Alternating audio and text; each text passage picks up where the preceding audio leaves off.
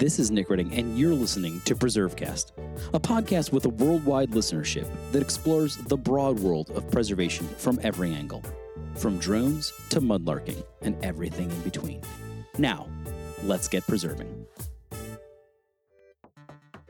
Roll your oak barrels over, we're making whiskey.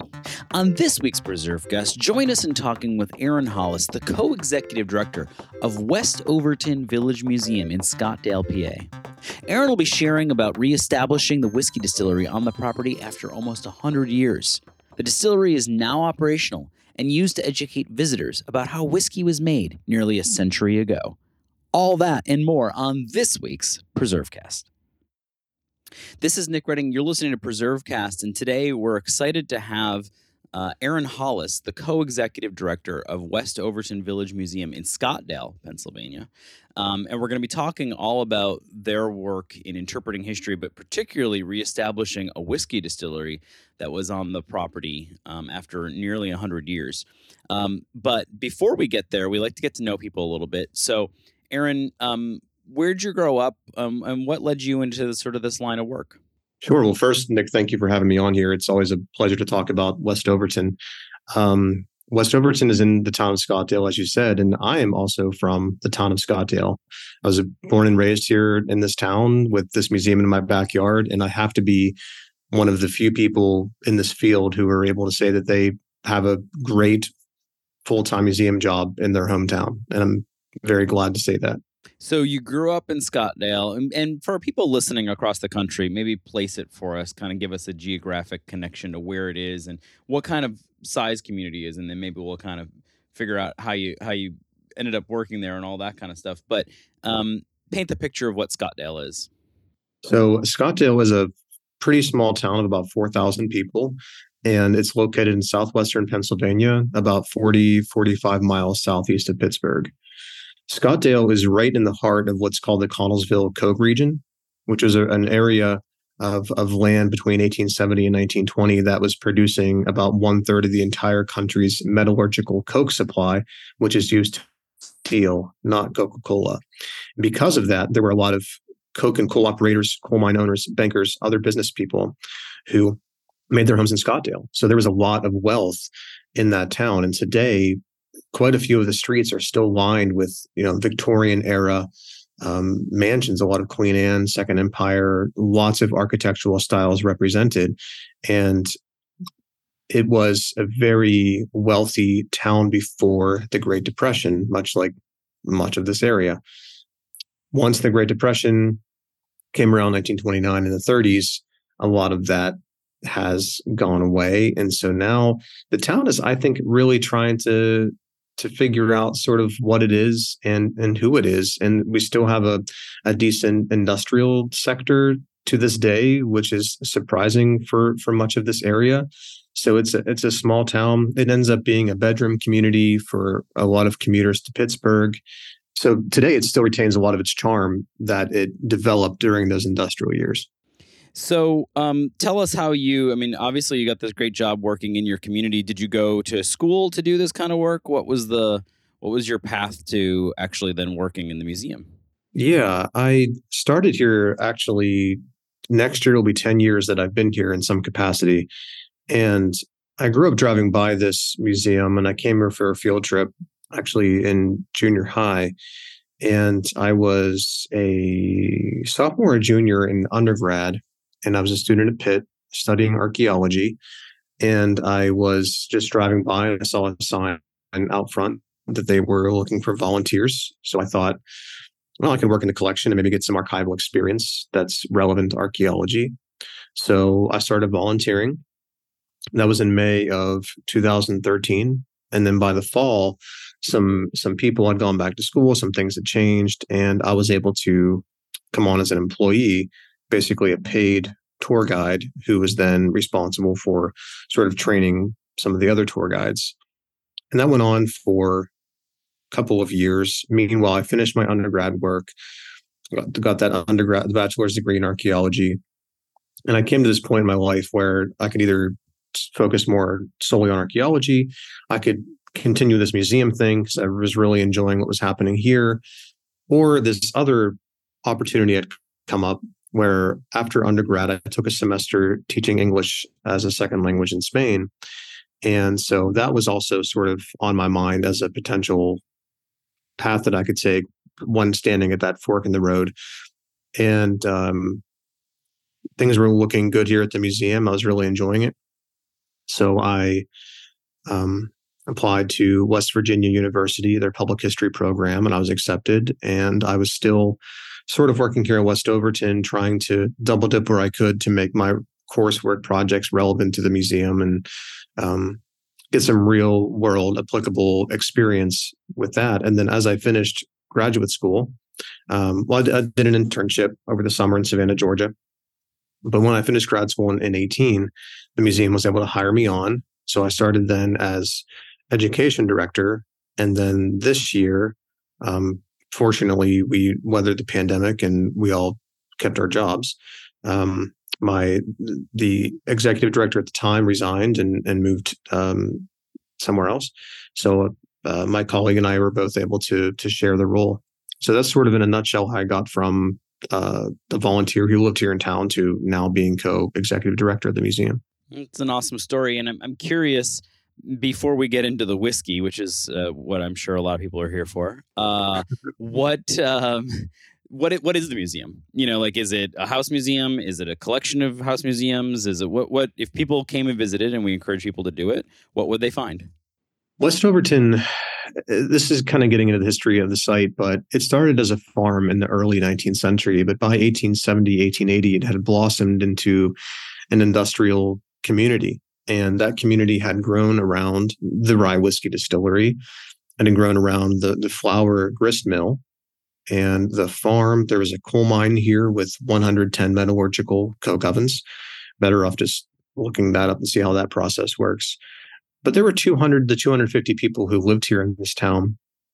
And there were about 50 buildings. They had their own school, church, post office, general store. And all that rapidly declined with Prohibition. And then, of course, the Great Depression was the nail in the coffin for the coal mining industry, kind of like I alluded to with Scottdale. But today, this village that was at the time its own independent town, we have some of that left. So we are a historical house museum. We have a historical house here. It's built 1838. But across the street from that, we have what was the original rye whiskey distillery / grist mill, built 1859. And we have in another building that was a stock barn for livestock, a small new educational rye whiskey distillery. Another one of our buildings is said to be the largest standing brick barn in Pennsylvania. And that has been renovated into an event venue. And we have weddings there, especially in the spring and fall. And that's a great revenue stream for us. So we're a little bit of everything. The inside that distillery / grist mill building today is a museum with a big, beautiful exhibition. So the visitor experience here varies pretty widely. We have the historical house tour, we have the museum exhibition, we have the distillery. So there's a lot going on, and it's a lot of different things, which is a wonderful and exciting problem to have. Yeah, well, and in addition to all of that, you have a whiskey distillery. So talk to us about the history of whiskey distilling, not only at West Overton, but in the region, and then perhaps we can kind of jump into how you have rebooted this. Sure. So this area for a long time has been known as sort of the heart of the whiskey insurrection, the Whiskey Rebellion. And, that was a response to federal taxing of the production of spirits following the American Revolution. And that centers in like Washington County, which is west of us. But there was sort of this belief that after that rebellion had been crushed, the distilling craft here in Western Pennsylvania moved south, and distillers fled with tails between their legs to Kentucky and started making bourbon. And while there might be some elements of that are true, that misses out on the entire 19th and early 20th century history of whiskey in southwestern Pennsylvania. It originally was a way to supplement farming. So if farmers had rain left over at the end of the growing season, and probably more importantly, if they needed a way to preserve their grain or make it easier to transport, whiskey was the answer. So by turning grain, which is very heavy and cumbersome, takes up a large volume, to make that easier to transport, you can distill it, make it liquid grain. And because of that, the way that whiskey was used for medicinal purposes, it was used as an antiseptic. It became a strong part of the economy. People used the whiskey for trading, for bartering, and was again critical to the economy of this area. And that's in 1700s. But as this area became less of a trade and barter economy, and there was more cash here, more stores here, more people here, people started to like it. They started to drink more of it, and they started to buy it. And so some people were at the right place and the right time, and they began to invest in their farm distilleries as a business. And one of those people was Abraham Overholt. He's sort of the proprietor of West Overton and responsible for all of its growth. And he begins distilling here, we say in the early 1800s, definitely by 1810, he's making whiskey. And he kind of says, people really like my product. I want to make more money. I'm going to invest in this distillery, make more whiskey, sell it, and make more money. And so he begins to focus less on his farm, but then instead use the farm to augment the distillery. And what happens is, by the time of the Civil War, really, there are dozens and dozens of distilleries that dot southwestern Pennsylvania. And the majority of them are making a product that is affectionately known as Monongahela rye whiskey. And that's named for the Monongahela River that is fairly close to here. And when you hear Pittsburgh being the three rivers, the Monongahela is one of those three rivers. The Mon, the Allegheny, they meet together to form the Ohio. Those are the three rivers. So Monongahela rye whiskey, known for its proximity to the Monongahela and being in the Monongahela River watershed. And it becomes known to have a mash bill of 80% rye grain and 20% malted barley. It was usually aged in steam-heated warehouse, especially by the turn of the century, and was America's first whiskey before bourbon sort of took over in the 20th century. When we said American whiskey, everybody knew that to be rye, and the best rye, although folks in Maryland might disagree, came from Pennsylvania, especially southwestern Pennsylvania. So before Prohibition, certainly before the turn of the century, whiskey distilling was a bona fide industry in this area. And distillers shipped nationwide. They shipped around the world in some cases. And the largest rye whiskey distillery in the world in the 19th century was basically a stone's throw from here in what is today called Monessen, Pennsylvania. And that was the Gibsonton Mills distillery. So this was a big deal before. I was going to say, what happens? Prohibition just kills it all. Is that pretty much the death knell for it? That is definitely the death knell, the nail in the coffin for sure. However, following the Civil War, the early decades of the 20th century, tastes are beginning to change, and people are drinking less rye, kind of moving toward bourbon, and Prohibition really just ends whatever breath is left in this area's rye whiskey industry. And so you guys work to restart this. So walk us through the thinking and what you had on site in order to be able to kind of get this distillery going. But where does the impetus for this come, and what did you have at your disposal to get it started? Sure. So the reason we even started talking about this is because West Overton has a long tradition of whiskey distilling here. And Abraham Overholt began in the early 19th century. It culminated with the building we still have standing today. It's a 5.5-story grist mill / distillery built 1859, and production continued off and on until Prohibition. So in some circles, West Overton is considered one of the homes of American whiskey, because Abraham Overholt's one of those guys that took it from just a small farm operation to a real serious and profitable business. And I should mention that today, Old Overholt is owned and produced by Jim Beam in Kentucky. And that's a whole other long story. So the product that we make, as I get into this, is not Old Overholt. And you're not going to find this on liquor store shelves. So in 2014 or 15, we noticed that whiskey was starting to make a comeback in Pennsylvania. If you've heard of a distillery called Wiggle in the Pittsburgh area, they were one of the first to they led the charge on this in some ways. And so it's sort of an opportunistic vision, but we said, whiskey used to be made here. It's a huge part of this place's history, whether some folks like to acknowledge it or not. What if we started to make our own? And there was a lot of back and forth over what the scale of our operation should be, because we want to be a museum first, we want to be a historic site first, and the distillery second, or maybe even third. So we had a lot of conversations and debates internally, because some folks really saw the dollar signs of high volume, while others among us saw the vision being interpretation, education first, to teach folks about the process, the science, and of course the history, which gives us a new entrance into all sorts of STEM areas, which was really exciting. And then the product is a nice byproduct of that process. So instead of using that giant building that is now a museum, we looked to one of our small barns that we have here that had actually been renovated about 15 years prior to that. And it was used as an overflow event space. I mentioned that big barn. And it had restrooms, and part of it was climate controlled. So it just seemed like a good canvas to build this distillery.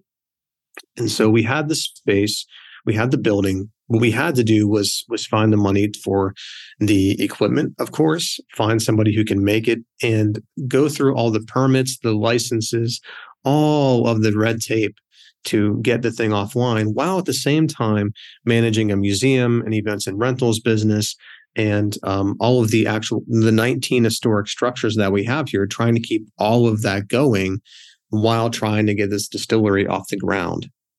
Much of that was done by the previous director here, and we began distilling on site in 2020, which is just about exactly 100 years since Prohibition ended distilling here. Well, that might be a good place to take a quick pause and then come back and find out how this has all worked out and what you've learned and how people can come and get some and all that good stuff. And we'll do that right here on PreserveCast. Historic preservation can't happen without skilled tradespeople to perform the work, and there's a critical need right now for those tradespeople. The Campaign for Historic Trades, powered by Preservation Maryland, is working to meet that need by strengthening apprenticeship opportunities within historic trades. In partnership with the National Park Service's Historic Preservation Training Center and Conservation Legacy, the campaign is currently recruiting for NPS Traditional Trades Apprenticeship Program, or TTAP. TTAP's an intensive 20-week apprenticeship that provides young adults the chance to learn historic trade skills while working on America's most iconic historic sites. Multiple positions are open for the 2022 season at national parks across the country. Visit historictrades.org for more information on TTAP and how to apply today. This is Nick Redding. You're listening to PreserveCast. We're excited to be talking with Aaron Hollis, who comes to us from the West Overton Historic Site in Scottdale, PA. We've been talking about how they do their work there, what they interpret, but not only that, how they have restarted this whiskey distilling effort. So, we understand sort of the thought process behind it and how it's kind of come together. And you told us about where it happens. How do people interact with it, and how is it consumed? How is it sold? How has it changed the business of the historic site? So, like I said, we wanted this to be interpretation first, museum first, education first. So first I'll say, you cannot find our product outside of our site for the most part. We want visitors people to have to come here to buy the product. So that way they're not just having a stale transaction of buying a bottle off a shelf. We want you to see the vision of why we're doing this. And along the way, we want you to learn something about our process. We want you to learn something about the history here. So we're still working the kinks of just how visitors interact with the distillery. And we are required to have regular open. People don't have to buy an admission to the museum to visit the distillery. If they visit during the distillery's posted open hours, they can walk in off the street and there's no barrier to entry there. So you can go in, you can sample the product, talk with the person there serving. And most of our people who serve the whiskey are also our tour guides. So they're all pretty well versed in the history and the site, and can not just sell you a bottle, but can sell you our story. So that is the bare minimum of how people can interact with it, where they can find our product, how they can buy it. But we also leverage that distillery for special tours of behind the scenes, special tastings. And those happen sort of throughout the year, or they can be booked for private groups. And some of that's accessible to our members as well. And how has it changed things? I mean, we don't have to get into the nitty gritty, but you are a nonprofit, so we're not digging too deep. How has it changed the finances of the organization? Has it been a benefit? Has it sort of just been a wash? Has it, I think for groups around the country who are like, we have an alcohol story on our site. Perhaps we could do this. What have been the implications that way? Yeah, that's a great question. And I think the dust is still settling here, because, this took 5-6 years to get off the ground. And we've invested a lot of money, and some of that has been funded through grants, but it still took a lot of money from our own coffers to put that together. So yes, it does present a new stream of revenue because of the bottle sales, but also tourists who are interested and may not be interested in touring a historical house, but they love whiskey. So they're going to make the trip just for that. And maybe while they're here, they're going to see the house of the museum. And, that works all around for us. So at this point, to be honest, I don't know. It's kind of a mixed bag at this point. But, I think when we get past the first couple of years, the barrels that we're serving now were just distilled in 2020. They take 18 months to age in a 30-gallon barrel. So we're just starting to recoup some of this investment. I think in the long run, it's going to be a great boon to our business here and getting to meet new audiences with new revenue streams. But I think it's going to take several years before we are able to reap those benefits. And were you able to study other groups before you did this? Or are there other examples out there that you were like, okay, we know this group did it and it worked for them? Are there ones out there that you would point to that other people should be looking at? No. We had the pleasure of working with some local distilleries who are traditional for-profit businesses, and they coached us on production and reports and taxes and sort of things like that. But and we also spoke with the folks over at George Washington's Mount Vernon, which is a historic site that also operates a distillery. But the model that we have here is different. We have a modern distillery. We're not using this is not a historic trades program. So we didn't find really any nonprofits or museums to look to as a model. Maybe some are out there I'm not aware of, but we weren't able to pick up the phone and call somebody for advice. I feel like we were just kind of figuring it out as we went, to be honest. It's fascinating. And that's, just sort of trail breaking. And I think people listening all across the country should take note, should go and visit, should figure out how you guys did this, because I think that there's real interest in it. This is very nitty gritty, but there's probably some nonprofit people curious if you're willing to answer. Is it something that, is it a part of the charitable mission, or do you have to kind of do taxes separately on this? Did it create sort of confusion that way? It created a lot of confusion. Okay. That's what I figured, but I was just curious. Yeah. And I think sometimes we're still confused. Yeah. My co-director and I, we've been in this position for less than 6 months.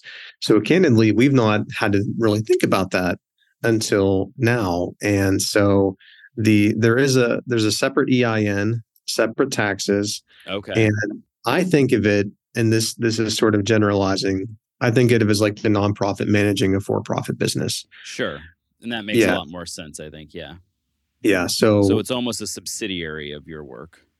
yeah, that's a good way to think about it. And anytime you introduce distilled spirits into the conversation, that just takes the red tape to a whole new level, in addition to the fact with the nonprofit managing the for-profit and so forth. So yeah, the taxes, the legality, all of that has been a mess, to be completely candid.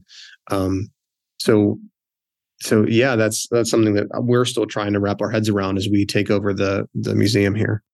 Well, and it's funny is, coming full circle. Now I guess you understand why there was a rebellion, right? I mean, it's um, so so you're now on an American whiskey trail, and so people can kind of come across Western PA and see all of this. What's next for you guys? Where are you headed? I mean, this is a pretty bold and ambitious thing. Where are you guys headed next? And and we'll kind of work towards wrapping this conversation up from there. But where are you guys headed next?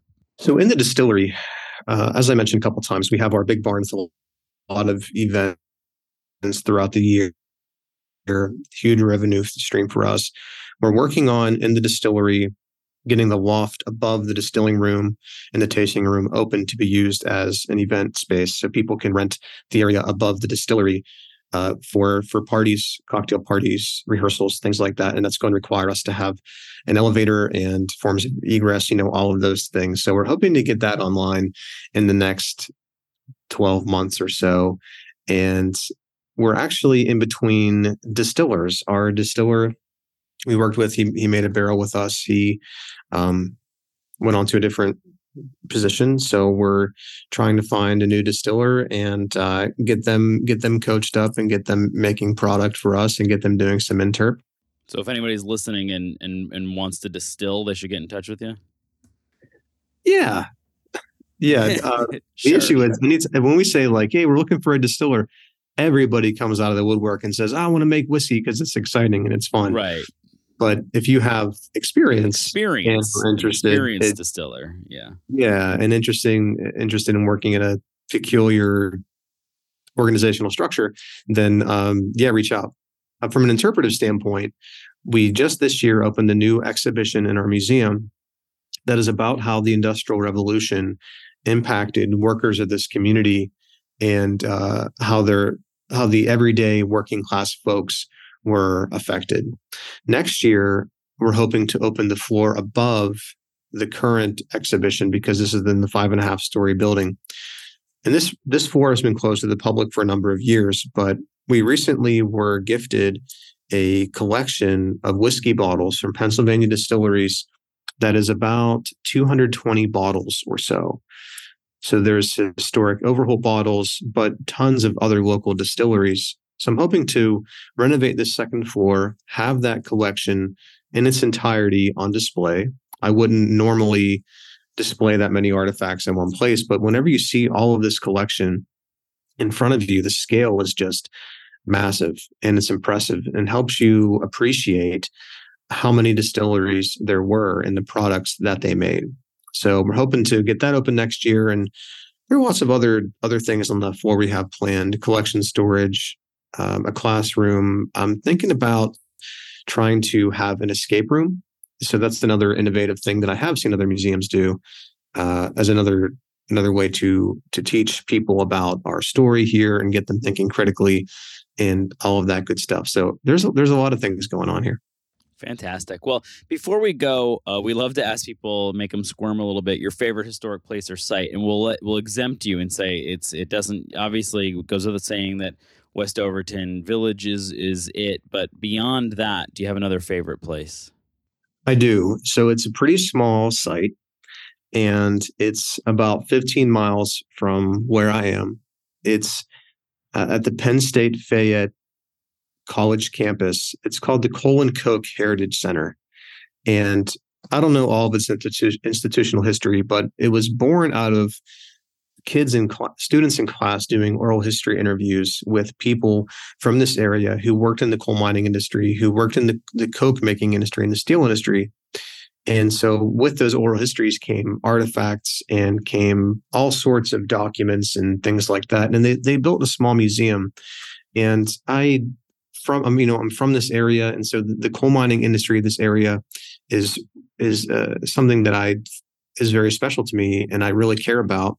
And so whenever I go there, it's just this small museum, but I've jokingly called it like a sanctuary just because of how, it does what museums should do. It makes me feel a certain way and I learn while I'm there and I like being there. And now one of my good friends recently became the archivist. So it's even better, but it's just this small museum in the basement of the library of the Penn State Fayette campus. And I just love it. Well, it's a great place to end the conversation. A great recommendation for when people come up and visit you, a little side trip over there. And looking forward to myself coming up and doing a tasting at some point. So thanks so much for joining us today, Aaron. This has been great. My pleasure. My pleasure. Thank you so much. Thanks for listening to PreserveCast. To dig deeper into this episode's story, head over to preservecast.org for show notes and our collection of previous episodes. Don't forget to engage with this podcast by subscribing, commenting, and leaving a review. Follow along on Instagram, Twitter, and Facebook at PreserveCast for even more. PreserveCast is currently recorded in Walkersville, Maryland, and sponsored by the 1772 Foundation, and powered by Preservation Maryland. Thanks for listening, and keep on preserving.